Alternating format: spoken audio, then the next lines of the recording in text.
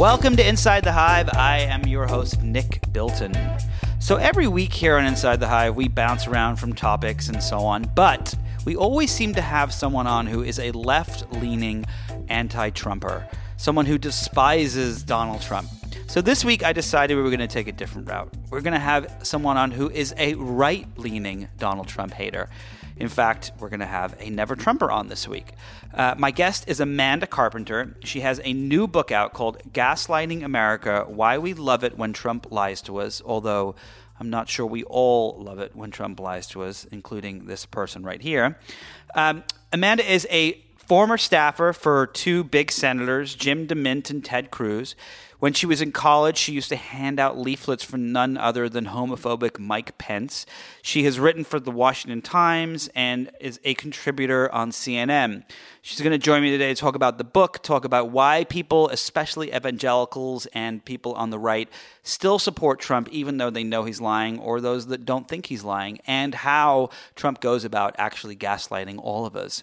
After that, stick around because John Kelly, my editor, not the guy who's running the White House right now, is going to come on and talk to us about what's going on with Elon Musk, what's going on with Snapchat, and we're even going to talk a little bit about the royal wedding. So stay tuned, all you royal lovers. So without further ado, I'd like to present Amanda Carpenter. Amanda, welcome to Inside the Hive. Hey, thanks for having me. No, it's exciting. I read your book, loved it. I want to start off by asking you. So you're a conservative who is a never-Trumper, correct? Yeah, that is correct. And have you always been a never-Trumper, or was there a point in time where you're like, maybe I could vote for this guy? I pretty much drew my line in the sand in March of 2016 during the primaries. And that's when Trump was really starting to get a lot of traction, and I believed he was becoming an actual threat rather than this sort of fun thing to talk about and pay attention to and just maybe try to attract people to the party, which is what a lot of Republicans gave him room to run because they thought it would be good for the party. He would attract outside people. There are other candidates who wanted his donations, quite frankly. But by that time, it was clear he was becoming unstoppable. And there were probably two big lines in the sand for me, policy-wise. The first was his relentless threats against the press. Very early on, even right after he made his announcement to run, he began threatening the press and talking favorably about expanding libel laws. And to me, that was a problem. As a member of the press, as someone who had worked on Capitol Hill for Senators Ted Cruz and Jim DeMint interfacing with the press, that was a problem. But then secondly, when he started talking very favorably about the use of torture, and this was after he had even said that John McCain wasn't a war hero because he had gotten captured, which was pretty terrible, but to him embrace torturous methods that I was pretty sure would make our troops in the field less safe. Those were the two things that I thought were not negotiable for a commander-in-chief. So your book is about the fact that he lies often, but yet we don't care. Well, which is funny. I don't even have to prove that he lies anymore because it's become so accepted. Yeah. So why is it that people don't care, or do they believe him, or what exactly is it? Because politicians have always lied here and there. That's just kind of part and parcel. But I mean, he takes it to a whole complete other extreme. He is, as your book is titled, Gaslighting America. Why does America just not seem to care really about it? Well, in the book, I argue there's three major influences of power in American politics that create incentives for Trump to lie and gaslight, which, you're right, there's a huge distinction between lying, like President Bush saying there's going to be WMDs in Iraq, or President Obama saying if you like your healthcare plan, you can keep it. Those are sort of falsehoods that both presidents thought would become true. Gaslighting is completely different. That's creating an alternative reality in which facts are turned on their head, and people don't know what to believe anymore. And if you don't believe the lie, you are pushed almost to the point of becoming hysterical and crazy. We're not there yet, but I've definitely felt crazy at times, and I bet some of your listeners have too. I'm crazy all the time. I mean, it's just I'm there. So that brings us back to, the three centers of power that create incentives for the lie. First of all, the Republicans, which I spent a lot of time in the book talking about, they go along with many of his lies because it is almost a form of virtue signaling their commitment to shared causes. When Donald Trump stands up at a rally and says, lock her up, and everyone cheers along, lock her up, and Michael Flynn says, lock her up, everybody knows that he's not going to lock Hillary Clinton up, right? Do you really think everyone in the audience knows that? Because I've been to a Trump rally, and they sure seemed like they were hoping it was going to happen. Yeah, but hoping something is going to happen isn't quite there. Donald Trump was saying it to show, I will do anything that it takes to beat this woman. When he said, I'm going to build a wall and Mexico is going to pay for it, most Republicans, even his supporters, say, well, we never thought that was going to happen, but we want him to build the wall. So people will just go along with these things, and you see this play out again and again and again. And he requires it for his inner staff and people who surround him. There's no room for dissent. No matter what he says or does, they'll be wound up and spun out like little puppets to go promote the lies. So there's that. There's the Democrats who still keep falling for this fantasy that the next lie Trump tells will do him in. There's nothing that he could say at this point that's going to pry his supporters away from him, but they keep believing it because they think that somehow, some way, there's going to be such a backlash against Trump, they will benefit from it. People and voters will come to their side because they're angry and upset at Trump. That did not work out for Hillary Clinton. They are avoiding the direct confrontation that is required to take on a bully like Donald Trump. And it's not an easy fight to win. He will fight dirty, and yet the public expects you to fight back clean. But you are going to have to get in the ring with him. It is inescapable. There's no way that anyone will beat him in this environment if they don't make their presence known in the media, if they can't face him off in a debate. He followed around Hillary Clinton, that debate ring, and she didn't once turn around and say, why are you following me? Let me make my point. She refused to do it, and that was a major mistake. So let me ask you a question. So is the only way for anyone to beat him is to become him, to start lying and gaslighting and just creating alternate facts in the same way? I mean, if you're debating Donald Trump, right, let's just say it's 2020 or 2019 leading into 2020, and you're a politician who's kind of made it up on stage with him, and he makes up a fact that, the economy grew by 30% under him, which is not true. Do you say, oh, well, the economy in my home state grew by 60% under me, and it would grow by 90% if I were president? I mean, or like, how do you actually respond to that? Because you can say, I mean, we've seen this happen in debates and discussions with him when he's with the media. Oh, well, that's not, you call him out, you say that's not true, and he just says, no, it is true. Mm-hmm. I had a guest on, Tim O'Brien, several months ago, who told this incredible anecdotal story about Donald Trump pretending that there was a Renoir painting on his plane that was a real Renoir and it was a fake. And he said there was nothing he could do to convince Trump that he knew it was a fake. Yeah, I'm not suggesting everyone start lying like Donald Trump, but I think that scenario is a little too narrow-minded because Donald Trump doesn't debate facts and figures. That's simply not going to happen. More largely is that someone is going to have to be able to hold the public's attention in a compelling way. We've become Trump addicts at this point. Just being anti-Trump only makes him stronger. And so that's why I believe it's going to be so difficult to do, because it will take someone with the sort of charisma and attraction like a Barack Obama. You're going to have to tell a story that people are interested in. That's where I talk about a little bit how a little gaslighting is good, right? The way that Donald Trump gaslights, it's all about creating a media narrative and creating suspense and creating good guys and bad guys in a way that always leads to his tremendous victory in the end. That is always the story that he tells. And so someone is going to have to get in there and tell a better story for America in a broad way. Someone is going to have to do media interviews and suggest why we can do better as America. Getting in these little tit-for-tat, tiny little debates about what he said and why he's wrong and how he's a liar is not going to work. Someone is going to have to show America why we need to do better. And it's going to be very difficult to do. But if you do anything else, means surrendering to his tactics and becoming him in a intolerable way, which is not what American politics should become.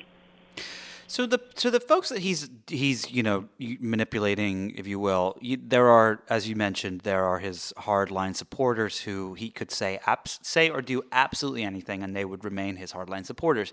But that is 30% of the U.S. Mm-hmm. There's still a 20 to 25% margin group that, when I say 30% of the U.S., I mean the voting U.S.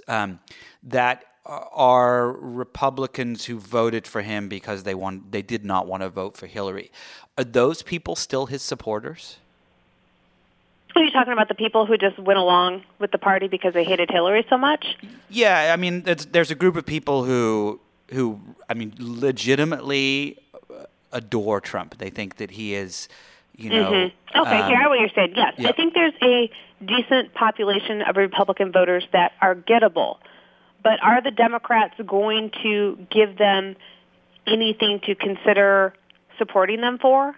That's really my question, because everyone keeps thinking, and I've got this question so many times, is that, well, why didn't you? I didn't vote for Hillary Clinton. I didn't vote for either candidate in the presidential election. And they'll say, well, why don't you support a Democrat? Well, I am not a Democrat. Unless there is some clear policy reason, if I believe in 2020 that Donald Trump is going to press the nuclear button, then I might consider voting for a Democrat if it becomes about the survival of America. But short of that, I need someone in the Democratic Party to show some compassion or understanding for my values, whether that comes to the size and scope of government, whether that comes to abortion, whether it comes to waste, fraud, abuse, and corruption.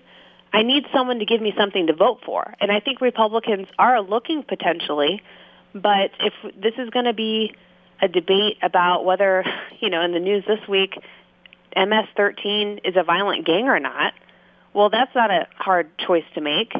And so I do fear that we're going into an election that's like Nixon versus McGovern in 2020, where you have a president and all his co-conspirators under investigation, lots of people going to jail, and nobody really cares because the Democratic alternative is so outrageous.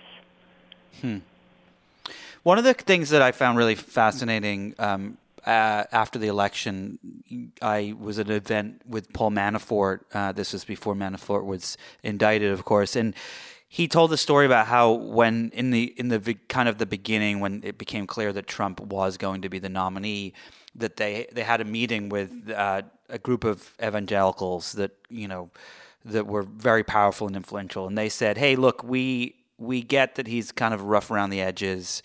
And we don't mind that, but we just want to know: is he going to be pro-choice, and is he going to put someone in the Supreme Court who is a pro-choice judge? And they said yes, absolutely, and so on. And since then, there have been we've got the Stormy Daniels stuff. It's very clear that right. That Trump is not the kind of person that you would normally imagine Mike Pence sitting next to for dinner. Did they just overlook this stuff? More likely. What's that? What'd you say? Or Mike Pence sitting next to Donald Trump, more likely. Yeah. They just don't. They just seem like two polar opposites from a values standpoint. What's first of all, I'm actually curious if you have any thoughts on why Mike Pence, how he can sleep at night knowing that this is the guy that he helped get into the White House. But also how people like, that evangelical group of Republicans can justify their, they are anti-abortion and pro-family, and here's a guy who slept with hookers and porn stars and been divorced more times than I've had hot meals today, and yet they're okay with that. Well, first, since you brought up Paul Manafort, because I just had a crazy discussion with a friend of mine who is a hardcore Cruz supporter, and we were talking, and this person was really active. Do you remember the Free the Delegates movement at the convention, which is trying to force a roll call vote to maybe possibly, oust Donald Trump as the nominee? I don't know if you remember that. Yeah, I remember that. But the reason Paul Manafort was brought on board the Trump campaign was because they were so fearful of the contested convention. He was the floor guy during, the Reagan-Ford time, and he got it done, and so they brought him in to essentially squelch the Cruz movement. And so we were talking, and I said, Ted Cruz may have started the Russia investigation. Because if Donald Trump had never hired Paul Manafort, and there had never been that news story in August about him taking the Ukrainian-Russian money and him resigning so abruptly, there's an argument that there wouldn't have been such a focus on all the Russian connections in the Trump campaign. So that's just a funny side story. So we should thank Ted Cruz for something. Perhaps. I don't think Ted Cruz would want credit for that now, but I think it's fun to think about. That aside, back to Mike Pence. Mike Pence, I went to school in Muncie, Indiana, and for college at Ball State University, Ball U. And he was the congressman representing that district. So he is actually the very first elected Republican I had ever met, knocked doors for as a college student, and just thought he was the model Republican Christian congressman. And so it is baffling. You knocked doors for him. Yeah, I did. It was during, I think it's 2004 election, and all the college Republicans, kind of went out and canvassed the neighborhood, which is really easy to do because it was a ruby red district. So it's not like it was any kind of hard work. And so, watching him ascend to governor of Indiana and then almost going down as Indiana governor, but then becoming vice president for Donald Trump is really mind-blowing. But you are absolutely right. Mike Pence is essential in bringing over evangelicals for Donald Trump, without a doubt.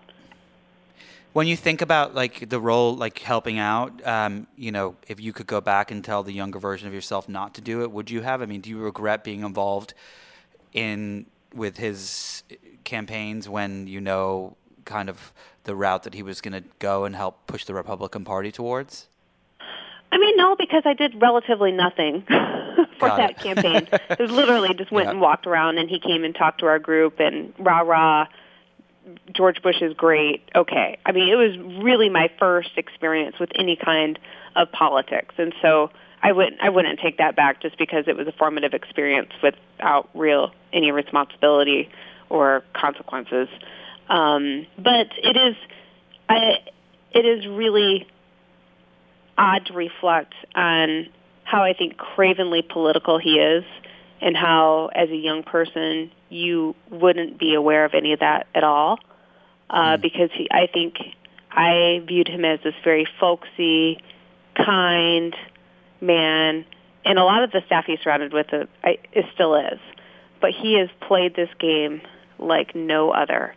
And this Stepford wifey routine that he has with Donald Trump, staring lovingly, into the back of his head at every speech, and beginning every speech he gives without him, that I have this great message from Donald Trump, who it is the biggest honor of my life to ever serve him. He has these very rote, repeated, scripted lines that honestly just make you a little nauseous once you hear him a dozen times. Do you think there's a world in which Mike Pence, kind of like someone who's anorexic who binge eats and then goes in the bathroom and vomits everything up? Do you think he does that after he gives those? I don't. I think because I know a lot of people like him who have gone into the administration, and people who I know kind of just swallow it down and truly say, I'm doing this for the good of my country. And there's almost this Christian martyrdom complex that they have that, I know this is bad, but I'm going to serve my country, and this is the best thing to do because I'm convinced if the liberals get in charge, America's going to hell in a handbasket. And it's completely rationalized. They sleep well at night, and in fact, they look down on people like me who make their jobs harder. That's insane. It is, but that is my day life, I promise you, is the people with the big gold crosses gleaming off the TV screens. And that has been my day-to-day life since 2015. You're listening to Inside the Hive with Nick Bilton. I want to take a break from this fantastic conversation to welcome John Kelly. John, you there? I'm welcomed, Nick. I'm fully welcomed. Thank you for having me here. So, John, who's our sponsor this week? I'd like to thank the fine people at Mattress Firm. Nick, I have a very important question for you. Are you struggling to get sleep? It's funny, I am, and I have been looking for a new mattress, and I hear that Mattress Firm is the place to go. I heard that they have they're known as America's neighborhood mattress store, but they're on the internet. Is that correct? That's exactly right, and they can help you stretch your budget a little further when you're looking for ways to improve your sleep. These are mattress experts. They're here. They're people. They're not just some diffuse, obscure thing. They can straight up help you build your bed from the headboard to the adjustable base to the sheets. They even have bedroom decor. Nick, Merry Christmas. I hear that they also have mattress experts. So if you're like me and a mattress buffoon, you call them up, you tell them what you want, and they help you do it all, including, as you just said, the headboard, adjustable base sheets, and so on. Is it true that they are offering a discount to Inside the Hive listeners this week, John? Yeah, my guess would be that you'd be a pretty happy guy if you go to mattressfirm.com and save 10% with the code podcast10 through June 5th. So again, Nick, go to mattressfirm.com and save 10% with the code podcast10 through June 5th. Is that podcast 10? I think that is right. Podcast 10. Yes, thanks for following up on that. And I also read on the website of mattressfirm.com that they offer a 120-night sleep trial to ensure perfection and a 120-night low-price guarantee. So if you don't sleep perfectly for 120 nights, just call up the folks at Mattress Firm and they will fix it. Once again, it is mattressfirm.com, and you save 10% by entering the code podcast10.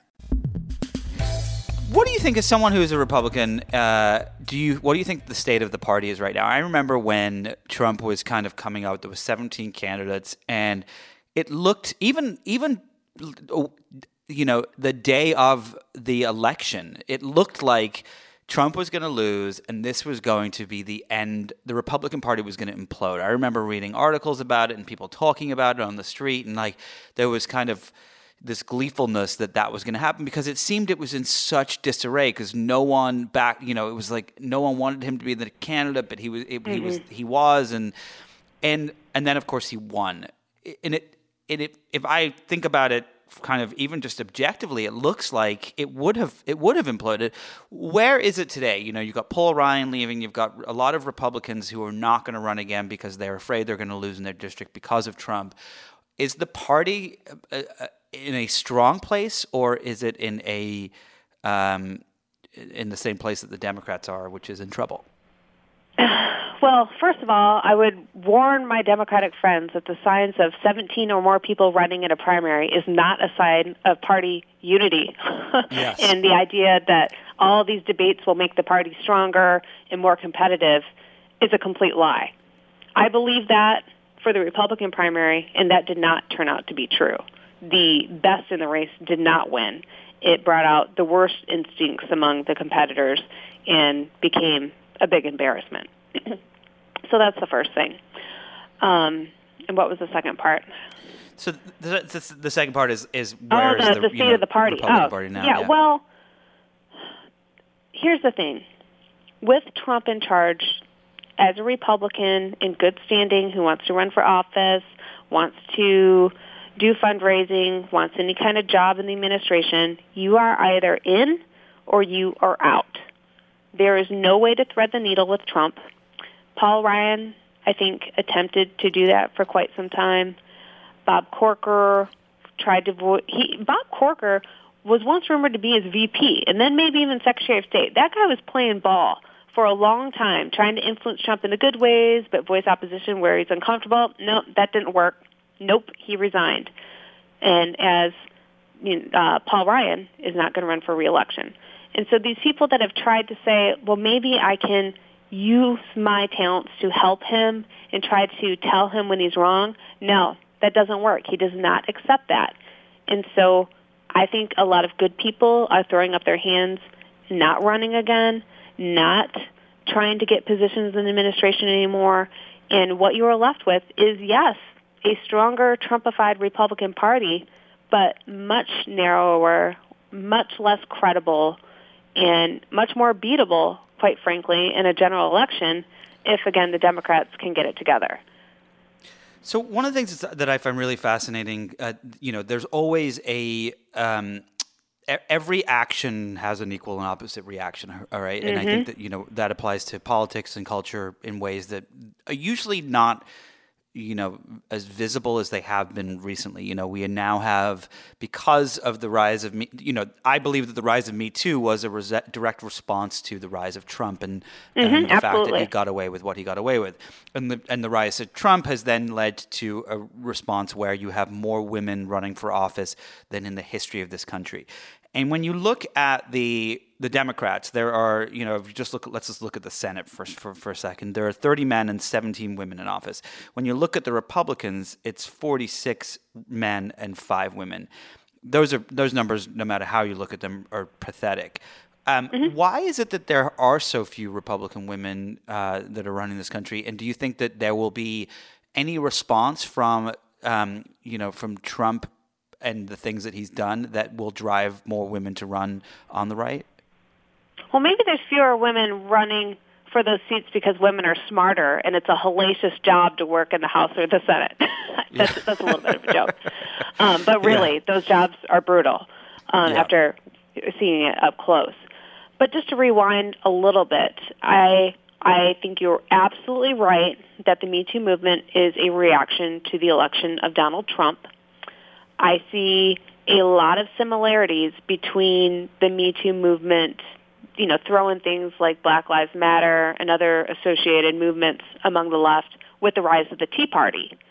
The Tea Party got a lot of criticism for not having a candidate, not having an agenda, just being a protest movement, but that was later channeled into action. And I do think the Me Too movement is much more focused on electoral goals, and that has translated into so many women running into so many districts. And so that certainly will bear results. I mean, you can't put that many pieces on the board and lose. And so I think Republicans should be worried, and there's nothing on the Republican side. I've talked with Republican friends about this that exists for Republican women. And it's largely because I think the life issue is such a dividing line, and in conservative circles, there is much more of a push on the media than putting women in office. There are lots of opportunities for conservative women who want to appear on TV, who want to write for blogs, who want to do XYZ to get training and support to do that. And I know that because I've been familiar with some of it. I've been recruited to go to, any number of, workshops about writing or this and that.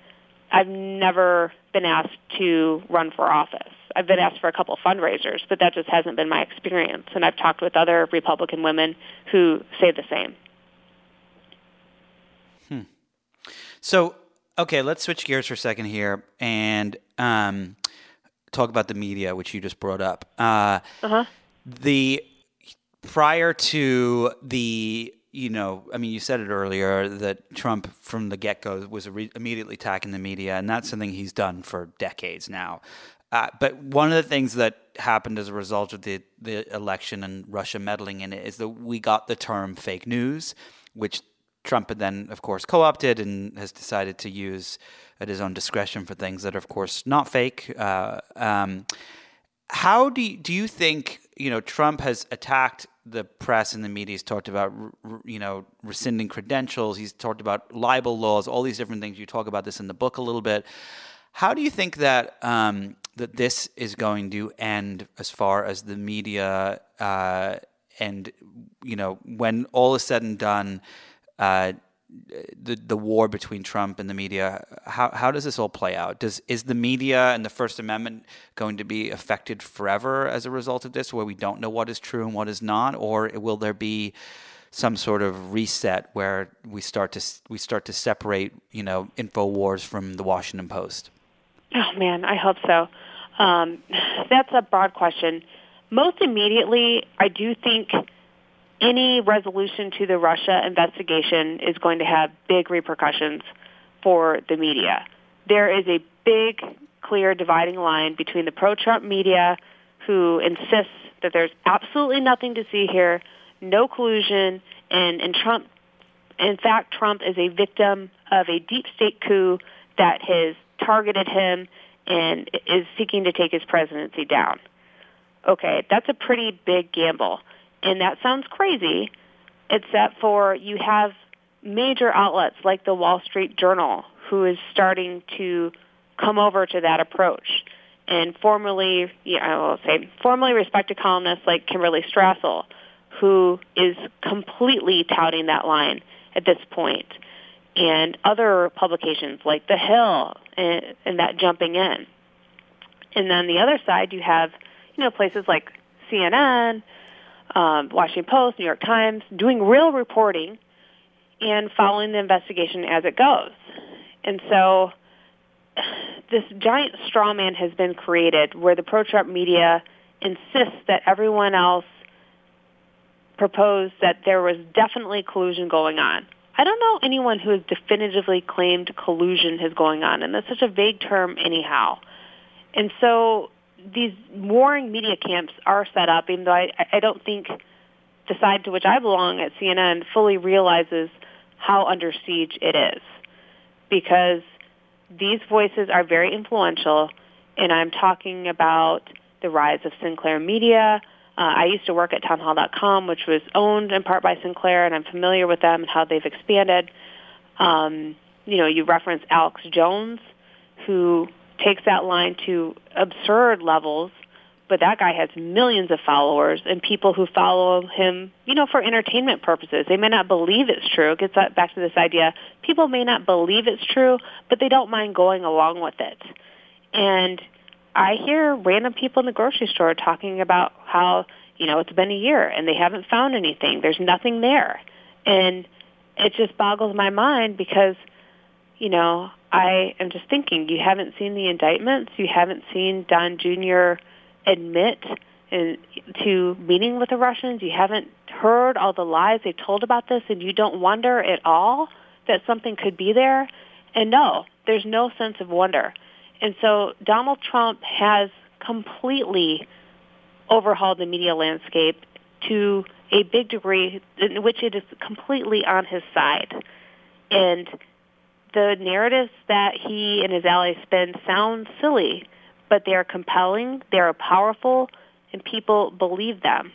And so whatever comes of this investigation, if Mueller does hand a report to Congress that says, let's say, because I think this is a big dog here, that the Trump campaign accepted election help from the Russians in exchange for sanctions relief, that is going to be a bomb to, 50% of Americans who consume media, because they've never suspected anything was afoot.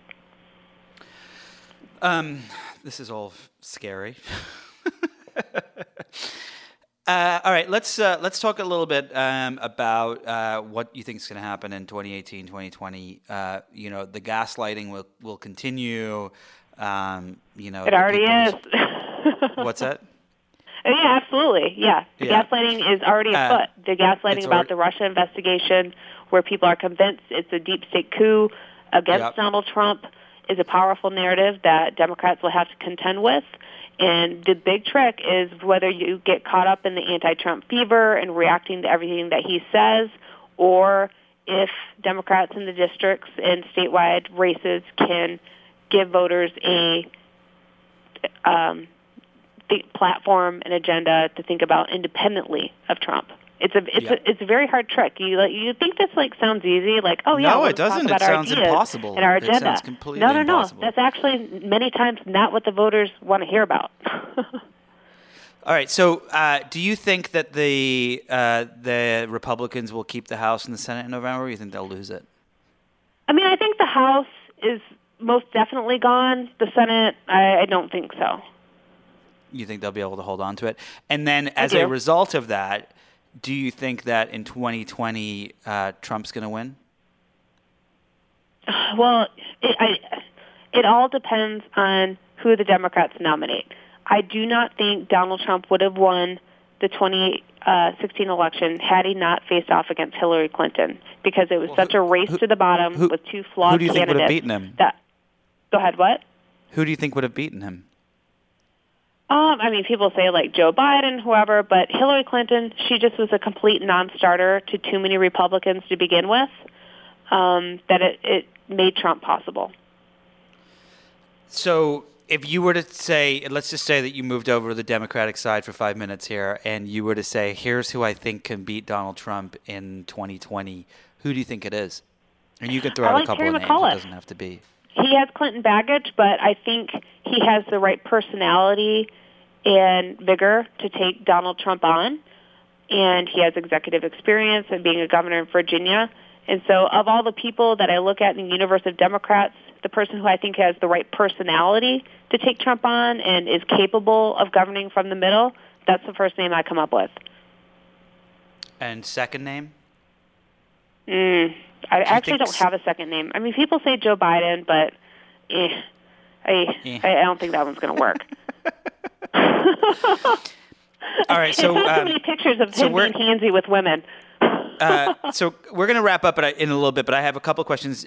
When you were reporting your book, or working on the Hill, or anything like that, do you have any fun anecdotes that you'd like to share? There has to be some that come to mind. Well, I have a Joe Biden story. Okay, go for it. What was it? What was I talking? I'm trying to think. So I was reporting for the Washington Times, maybe 2008, and all these cub reporters, they give you a microphone. You're supposed to go chase people around Capitol Hill. It's like elevated stalking. You literally just sit outside rooms waiting for them to come out, trying to figure out what elevator they'll pop out of. And I forget what I was interviewing him about. It doesn't matter, because the point of the story is that he's the only senator I've ever had grab my neck, because he got so excited about what he was talking about. He slipped his hands into my shirt collar, and it was you got to believe it's like this. And I was so taken aback. I dropped my recorder, because it was what is this man doing? And so I was just confused by the whole thing. It wasn't mean, but it was definitely weird. Is that a funny story? That's a good one. That's a good one. All right, so let's play. We're gonna play a little game. You worked for DeMint and Cruz for a while, the original anti-establishment senators on the right. But I want to, as a Republican, we rarely have Republicans on the show, so I want to get your thoughts. We do a little game sometimes where I say a name and you kind of give me a perspective on them and where you think they'll be in a few years. We can say 5 years. Okay. So let's begin. Paul Ryan. Is he kind of running a board gardening and service? Coaching his kids in some kind of sports capacity. Say that last part again? Corporate board and coaching his kids in some kind of sports capacity. That's a good one. I like that one. All right. And is he kind of? Do you think he's out there talking smack about Trump, or does he just keep his head down? No, I think he's at home with his kids. Screw this town. I'm going back to Wisconsin. Bye. All right. Going in the woods. Going hunting. Going hunting to shoot some things. Mitch McConnell. Hopefully retired. Are we ever going to get rid of this guy as majority leader? I'm so glad you said that. I mean, honestly, I could write a book about how the death of the Republican Party is because of Mitch McConnell. That could be maybe that will be my next conversation. The myth of McConnell is a myth.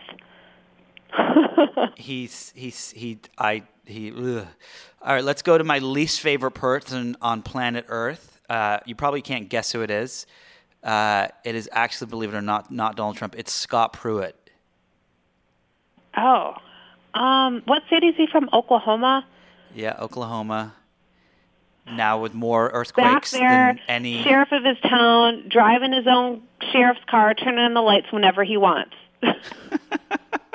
You don't think he's president? You don't think he's running for president? In his one light town. Wait, you don't think that he's going to run for president or something like that?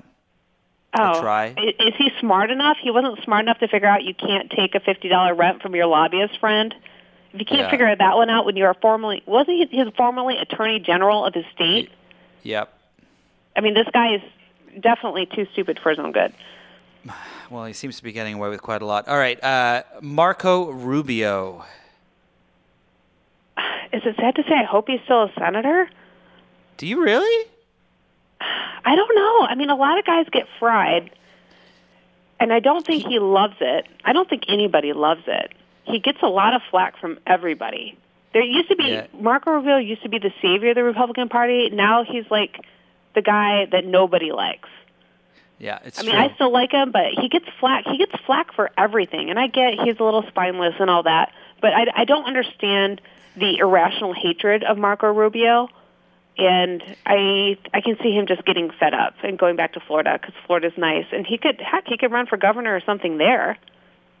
Yeah, I think the whole spineless thing is something that is a viewpoint of Marco Rubio across party lines, and one that will not be going anywhere for quite some time. All right, your buddy Ted Cruz. Where's he going to be in a few years? I could see him being in the Senate for a long time. I'd much rather him be majority leader than Mitch McConnell. How about that? Can I switch him out? You could switch them out. Yeah, you get to decide what happens. So you cool. get to switch them out. Yeah, repeal Mitch McConnell, replace with Ted Cruz. All right, and let's end with a woman, Lisa Murkowski, Alaska House of Representatives. I can't believe how long. Her race where she got beat in the Republican primary. What was this? 2010. And then ran as an independent and had to teach people how to spell her name. That was so pathetic. Yeah. Although she has done some, decent things lately. But that whole thing, that's the first thing I remember. Do you think that that there's a chance that there's more, there's more Lisas, there's more women that I know we talked about this a little bit before, but do you think that we're going to see a few more that will potentially try to challenge Trump in 2020? I mean, that would mean more women would have to be around. I mean, here's the thing. Well, that's not necessarily true. Trump hadn't been around. In the Republican Party right now, you have to be willing to defend a man who talked about grabbing women by the pee on an Access Hollywood tape and who endorsed an alleged child molester in Alabama. I don't think a lot of Republican women are up for that. I'm not. Okay. Yeah, but one thing that Trump taught us is that you do not have to be a you don't have to be a politician to be president, and therefore could Roseanne maybe say, you know what, I'm going to run? Is she a Republican? I don't think so. No. Okay. I don't know what she is. She dresses up like Nazis. I mean, maybe she's. I don't know. It's just I can't get over the Nazi costume thing. Yeah, I agree with you. All right, so she's a Republican. I'm not going to call her one. So last question before I let you go is, if you had to pick the worst lie that Donald Trump has told, what is it? The worst biggest lie. gaslight. Well, I think the most consequential one is the one that came from Hope Hicks in the fall of 2016. I can't remember when, saying that they had absolutely no contact with any Russians. It was such a blanket denial that came from the president that is coming back to haunt them. So that's definitely the worst one because it's so obviously untrue and has such significant consequences that has led ultimately to the appointment of a special counsel. Ouch. All right. Well, on that note, I hope that you are right and that it does come back to haunt them. The book is Gaslighting America, Why We Love It When Trump Lies to Us, although I don't love it when Trump lies to us. Amanda Carpenter, thank you so much for taking the time to chat today. This has been really fascinating. Great. Thank you. This is Inside the Hive with Nick Bilton. Welcome back, John Kelly. That was a fascinating conversation. I definitely recommend you get the book, and you can learn how exactly you're being gaslighted by Donald Trump, the liar in chief, as we like to call him. Yeah, gaslighting is one of those words. I feel like it is such a in vogue word of the moment. Maybe ever since that Lauren Duca Teen Vogue story about Trump gaslighting America. I feel like when we're all old and gray, Nickel, you're already gray, but when you're really old and gray, when you're really, really gray, we might be looking back at upon these years, 2017, 2018, as the gaslighting age. I hope that there is an end to the gaslighting age. I don't think I could live indefinitely in a world where a politician doesn't like something that's written about them, so they just call it fake news. Yeah. Whether it's even outside the U.S. with Syria and so on. So let's just a quick question about Trump, and then we'll move on to more important topics, including Elon Musk. What's going on at Tesla, and of course the royal family, which I have some questions for you about because I hear you're a royal family expert. Well, you're the Brit, but I'll do my best. I am the Brit, but I know the early days. I don't know the present. Do you think, as Amanda said, that it is going to take a Democrat who will play on the same field in the same way as Trump to win 2020, or he will win again? Do you think that there's going to be someone who's going to come out of the forged fire, maybe a woman who can stand up to his gaslighting, for want of a better word? I actually don't agree with that. I think we don't know who's going to be the antidote to the Trump disease. I think that it's actually very hard to come up with the formulas that work.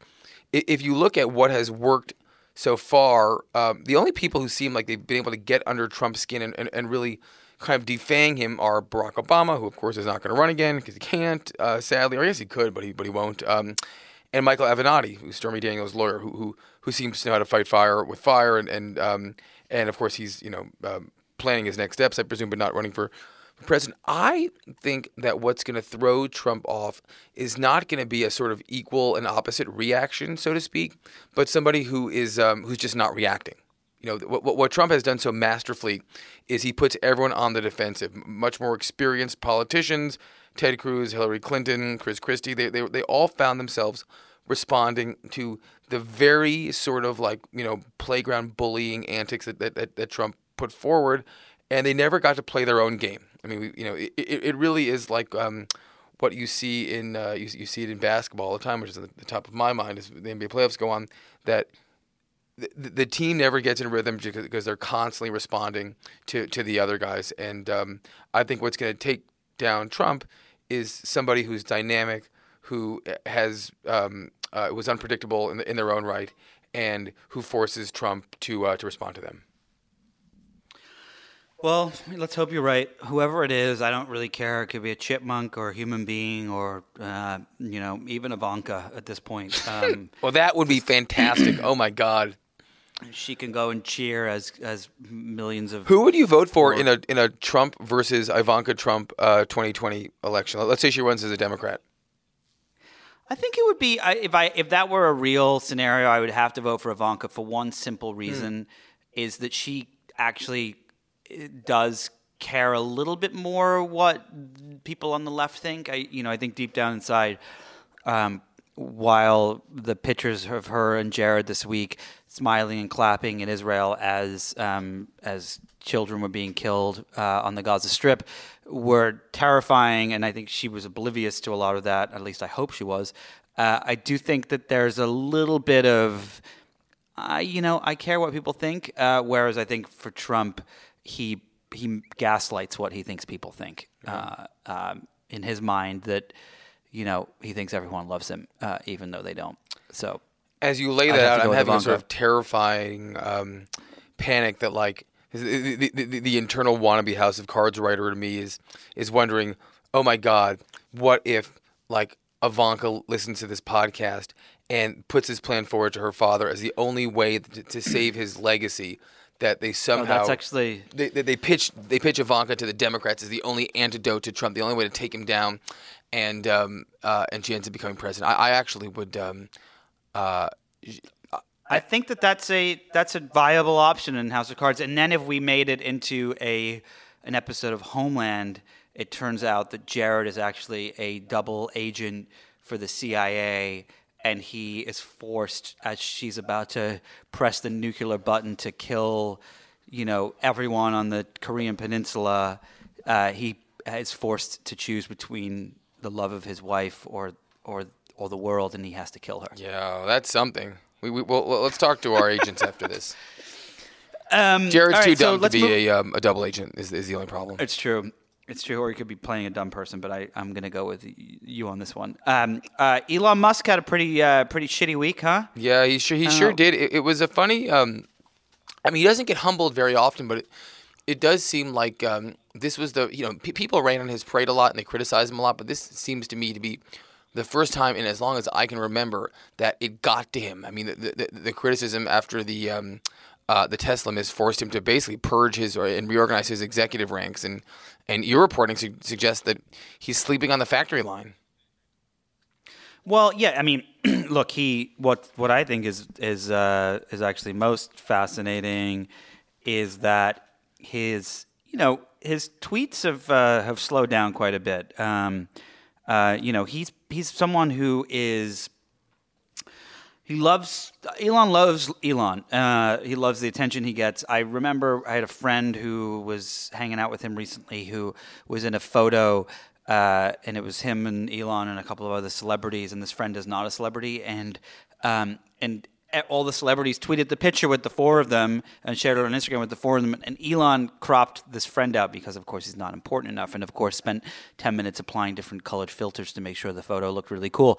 And I think that that he's very aware of what people think, and he loves the Tony Stark comparisons, and that people think that he can do whatever he wants and build whatever he wants, and that he's that much of a genius. And I think that this is the first time where I heard a response from people in Silicon Valley that was like, "Hey, what's going on with this guy? Is he having a Kanye West screw loose moment? Is everything kind of going to his head?" And it seems that way. But what the good thing is that one of the things he was criticized for quite a lot was that, your company's going up in flames. You're losing $1.25 billion at Tesla. You already have 7 other companies, and now you're going to tweet about starting a candy company. And the last few days, he really has stayed off Twitter. So maybe there's a good message that got through to him. Yeah, well, that's also just good comms work. If you're working in communications at a tech company now, the first thing you've got to say to your CEO, no matter who it is stay the hell off Twitter, because things that seem funny in one context look so painfully stupid and oblivious in so many other ones, and Musk certainly he looked boorish. He looked like someone who was deeply out of touch with reality, and it's not a good look. And I feel like the big thing that happened though this week, Nick, is that Tesla went from being valued and considered like a tech company to being considered like a car company, which is not really the world they want to be in. What do you think? Yeah, I mean, look, they're valued. I had to talk to an investor who said to me, if you would value Tesla as a car company, it would be valued at around $70 to $100 a share. It is around $300 a share, and if based on that value, you're valuing it at a tech company, and as a tech company, and if you're going to do that, then you're really valuing it as an Elon Musk company. So if you take Elon out of it, you're literally pulling 2/3 of the market cap of this company off the table, tens of billions of dollars, and I think Elon has come out a couple of times and he said in 2015, I believe it was, that he expects Tesla to be worth the same amount as Apple by 2025. At the time, Apple was worth $700 and something billion. Today, Apple is worth $910 billion, and so he thinks that by 2025, Tesla is going to be a $1 trillion company, and you've got a lot to prove for that. And a lot of people on Wall Street are not very happy with the performance of Tesla as of late, and Elon Musk's antics. So, well, yeah, it's interesting. Well, let's stay on the subject of failing tech stars, Nick. I'm not talking about Mark Zuckerberg here. I'm actually talking about Evan Spiegel. My mind is sort of boggling about what's going on at Snap. It seems like what we once thought was a blip is turning into a much more significant deficit at the company. That these new products that we were kind of implicitly promised are not arriving. There's brain drain, and this redesign, which seems like a relatively small thing, as our colleague Maya Kosov reported, is a big deal. Brands don't want to work with Snap anymore, and when media brands realize that they don't, what that suggests is media brands realize their audience isn't really there, or it's fleeing. Is from your reporting and just from people you talk to in Silicon Valley, in LA, does Evan Spiegel sense that the barn may be on fire? Well, look, I mean, I think that Evan has a lot of issues as a CEO. Mark Zuckerberg, just as an example, is someone who understood, hey, I'm really probably not the best guy to be doing the operations stuff. So let me hire someone to do it, and let me hire the best person to do it. And there you have Sheryl Sandberg. Jack Dorsey, is running Twitter and Square, both companies. There are people running the companies essentially because he is overseeing the higher level stuff, and it's for the better for the company as a result. At Snap, when you have Evan, you don't necessarily have someone who, and this is from reporting I've done, people I've spoken to who worked there and formerly worked there and so on. He doesn't necessarily allow other people to make decisions when they should be able to make them. That's a big deal when you're running a company with thousands of people. I mean, that's Wall Street can't stand that. Correct, and it is one of the things that made GM, for example, the icon of corporate structure was because they developed a corporate structure where there was a hierarchy which was essentially the beginning of all corporate structures like that. Evan doesn't run the company like that. There may be people that are the chief product officer and the chief financial officer and this, that, and the other, but Evan is making the final decisions. And the last company that I heard of that was doing this was called Theranos with Elizabeth Holmes, and look how well that worked out. And I'm not saying that Evan is scamming anyone or anything like that. I just think it's really poor leadership. But Evan's got one of the funny things, just to point out a little asterisk here, Evan Spiegel was just given, I think, like $600 or $700 million in a one-time payment by the board to go public. So his incentives aren't fully aligned to me with what it takes to run a public company. I completely agree. I do think that my prediction is the same thing that happened everywhere else. Is that Evan is eventually probably pushed out by the board or sideways. But the board is friendly to him, right? I mean, you have the board is. Yeah, the board is friendly to him, but the board can only be as friendly as the stock is friendly and Wall Street is friendly because, it's a public company now. If they start pissing around with people's money, here's the upside. The upside is, yes, the stock has fallen dramatically since February 7th when it was at a high of 2075, I believe. It is now down to a low of 1057. However, the bright side of that is the company went public at around $12.50, right? Mm-hmm. So it's only really down a dollar or something since it went public, which it's not. It is a massive thing, but it is not a massive, massive, massive thing. So there's still a lot of runway and leeway, I think, for Evan. He just had a baby. He's happily married.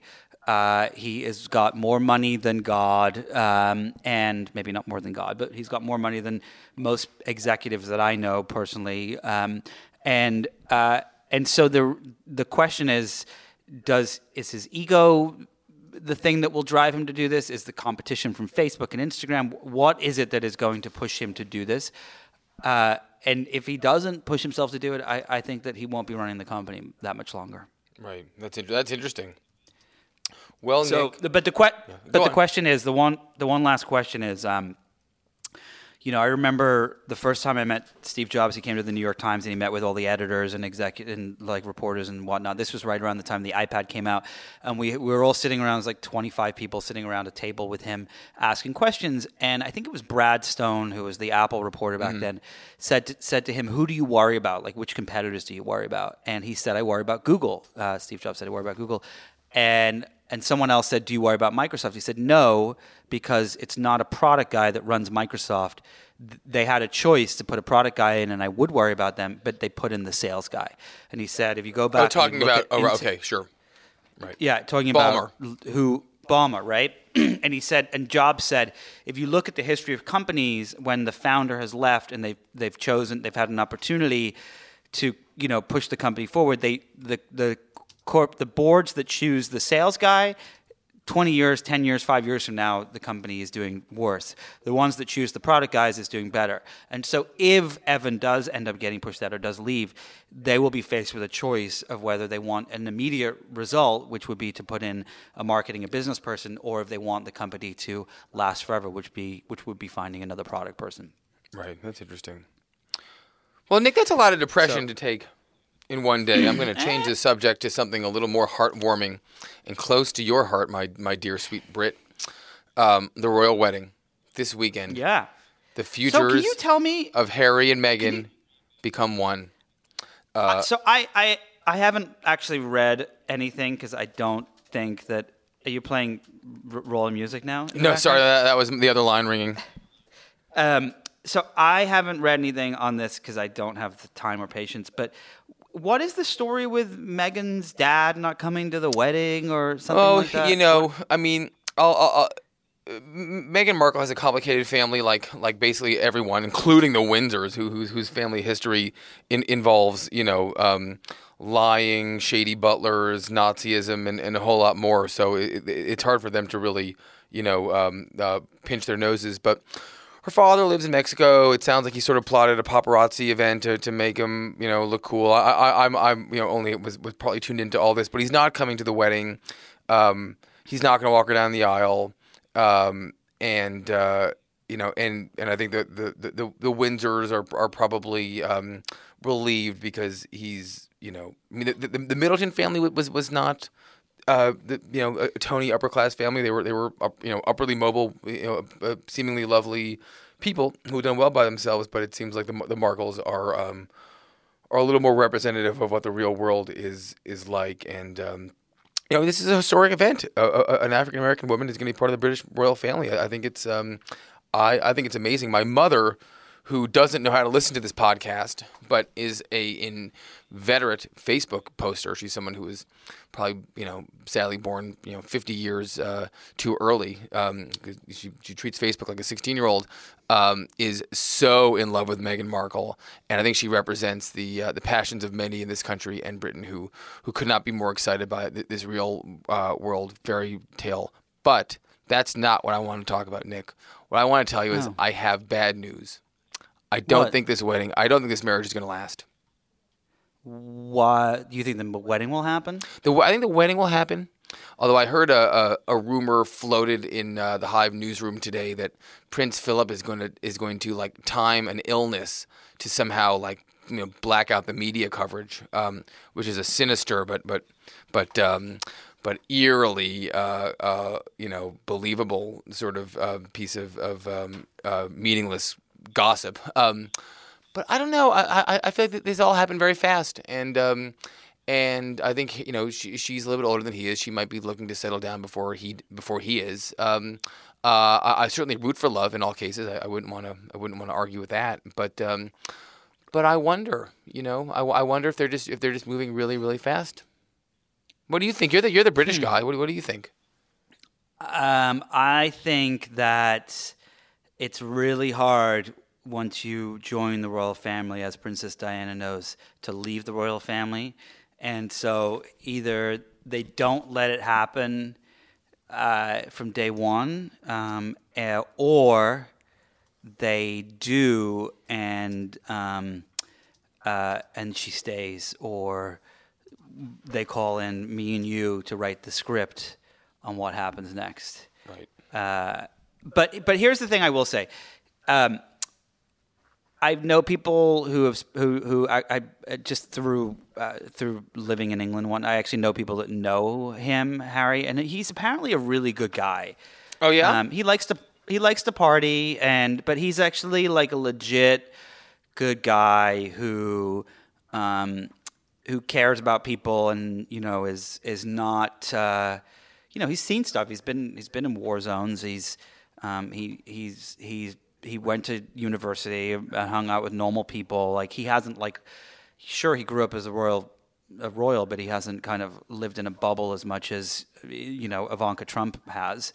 And so there's part of me that wonders, well, maybe she's real, and that's what he wants is something real. Although the only thing that I do wonder is she seems like quite a partier, and I don't know how that's going to jive very well with the Queen and Philip. Right. So. Yeah, it's unimaginable how much her life is going to change. Although I did see that they bought I was on a bunch of planes earlier this week, so I got to read Us and In Touch and People, and I saw that they bought like a $60 million house in Los Angeles. So maybe Nick, you'll see them around. Maybe they'll go to the Noy House with you and have lunch at Paley. It's possible. Maybe you'll just find Harry wandering down Sunset in the middle of the day, going through Hollywood because he wants to see some star on the sidewalk. And I'll go up to him and I'll be like, "Oh my God, it's Nick. I'm from England too." Yeah. That's right. We both have kind of weird beards. Yeah.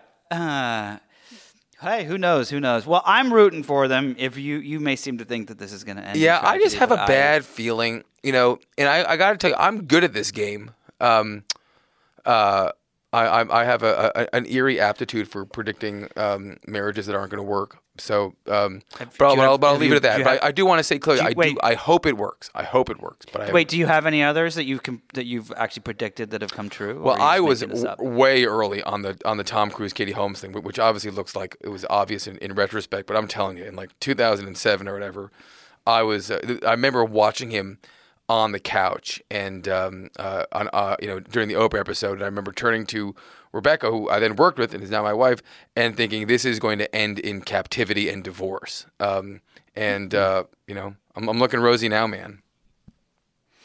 All right, well, let's see if you're right. I have to say I'm very happy that we not only covered Trump, Pence, Cruz, Rubio, Ivanka, Elon, Zuckerberg, Cheryl, and all that usual crowd, and the royal wedding this week. Well, it's a new day. We deserve a pat on the back. All right, Hive listeners, next week we're going down a whole different rabbit hole, and I'm gonna leave it at that and let you tune in. But we're gonna be talking about one of my favorite topics that people actually don't know is my favorite topic. So I will leave it as a surprise. All right, thanks for having me, Nick. Thank you. Thanks to my guest, Amanda Carpenter, and of course to John Kelly. If you enjoyed this conversation, be sure to listen and subscribe to other great episodes of Inside the Hive with me, Nick Bilton. You can find these on Apple Podcasts, Google Play, or anywhere you get your podcasts. And don't forget to leave a review while you're there. Thanks to the folks at Cadence 13 for their production work, to my editors at Vanity Fair, and thanks, of course, to my sponsor, Mattress Firm. I will be sleeping better tonight thanks to them. Please support them the same way you support this podcast. I will see you all next week, provided we don't die in some sort of nuclear tragedy.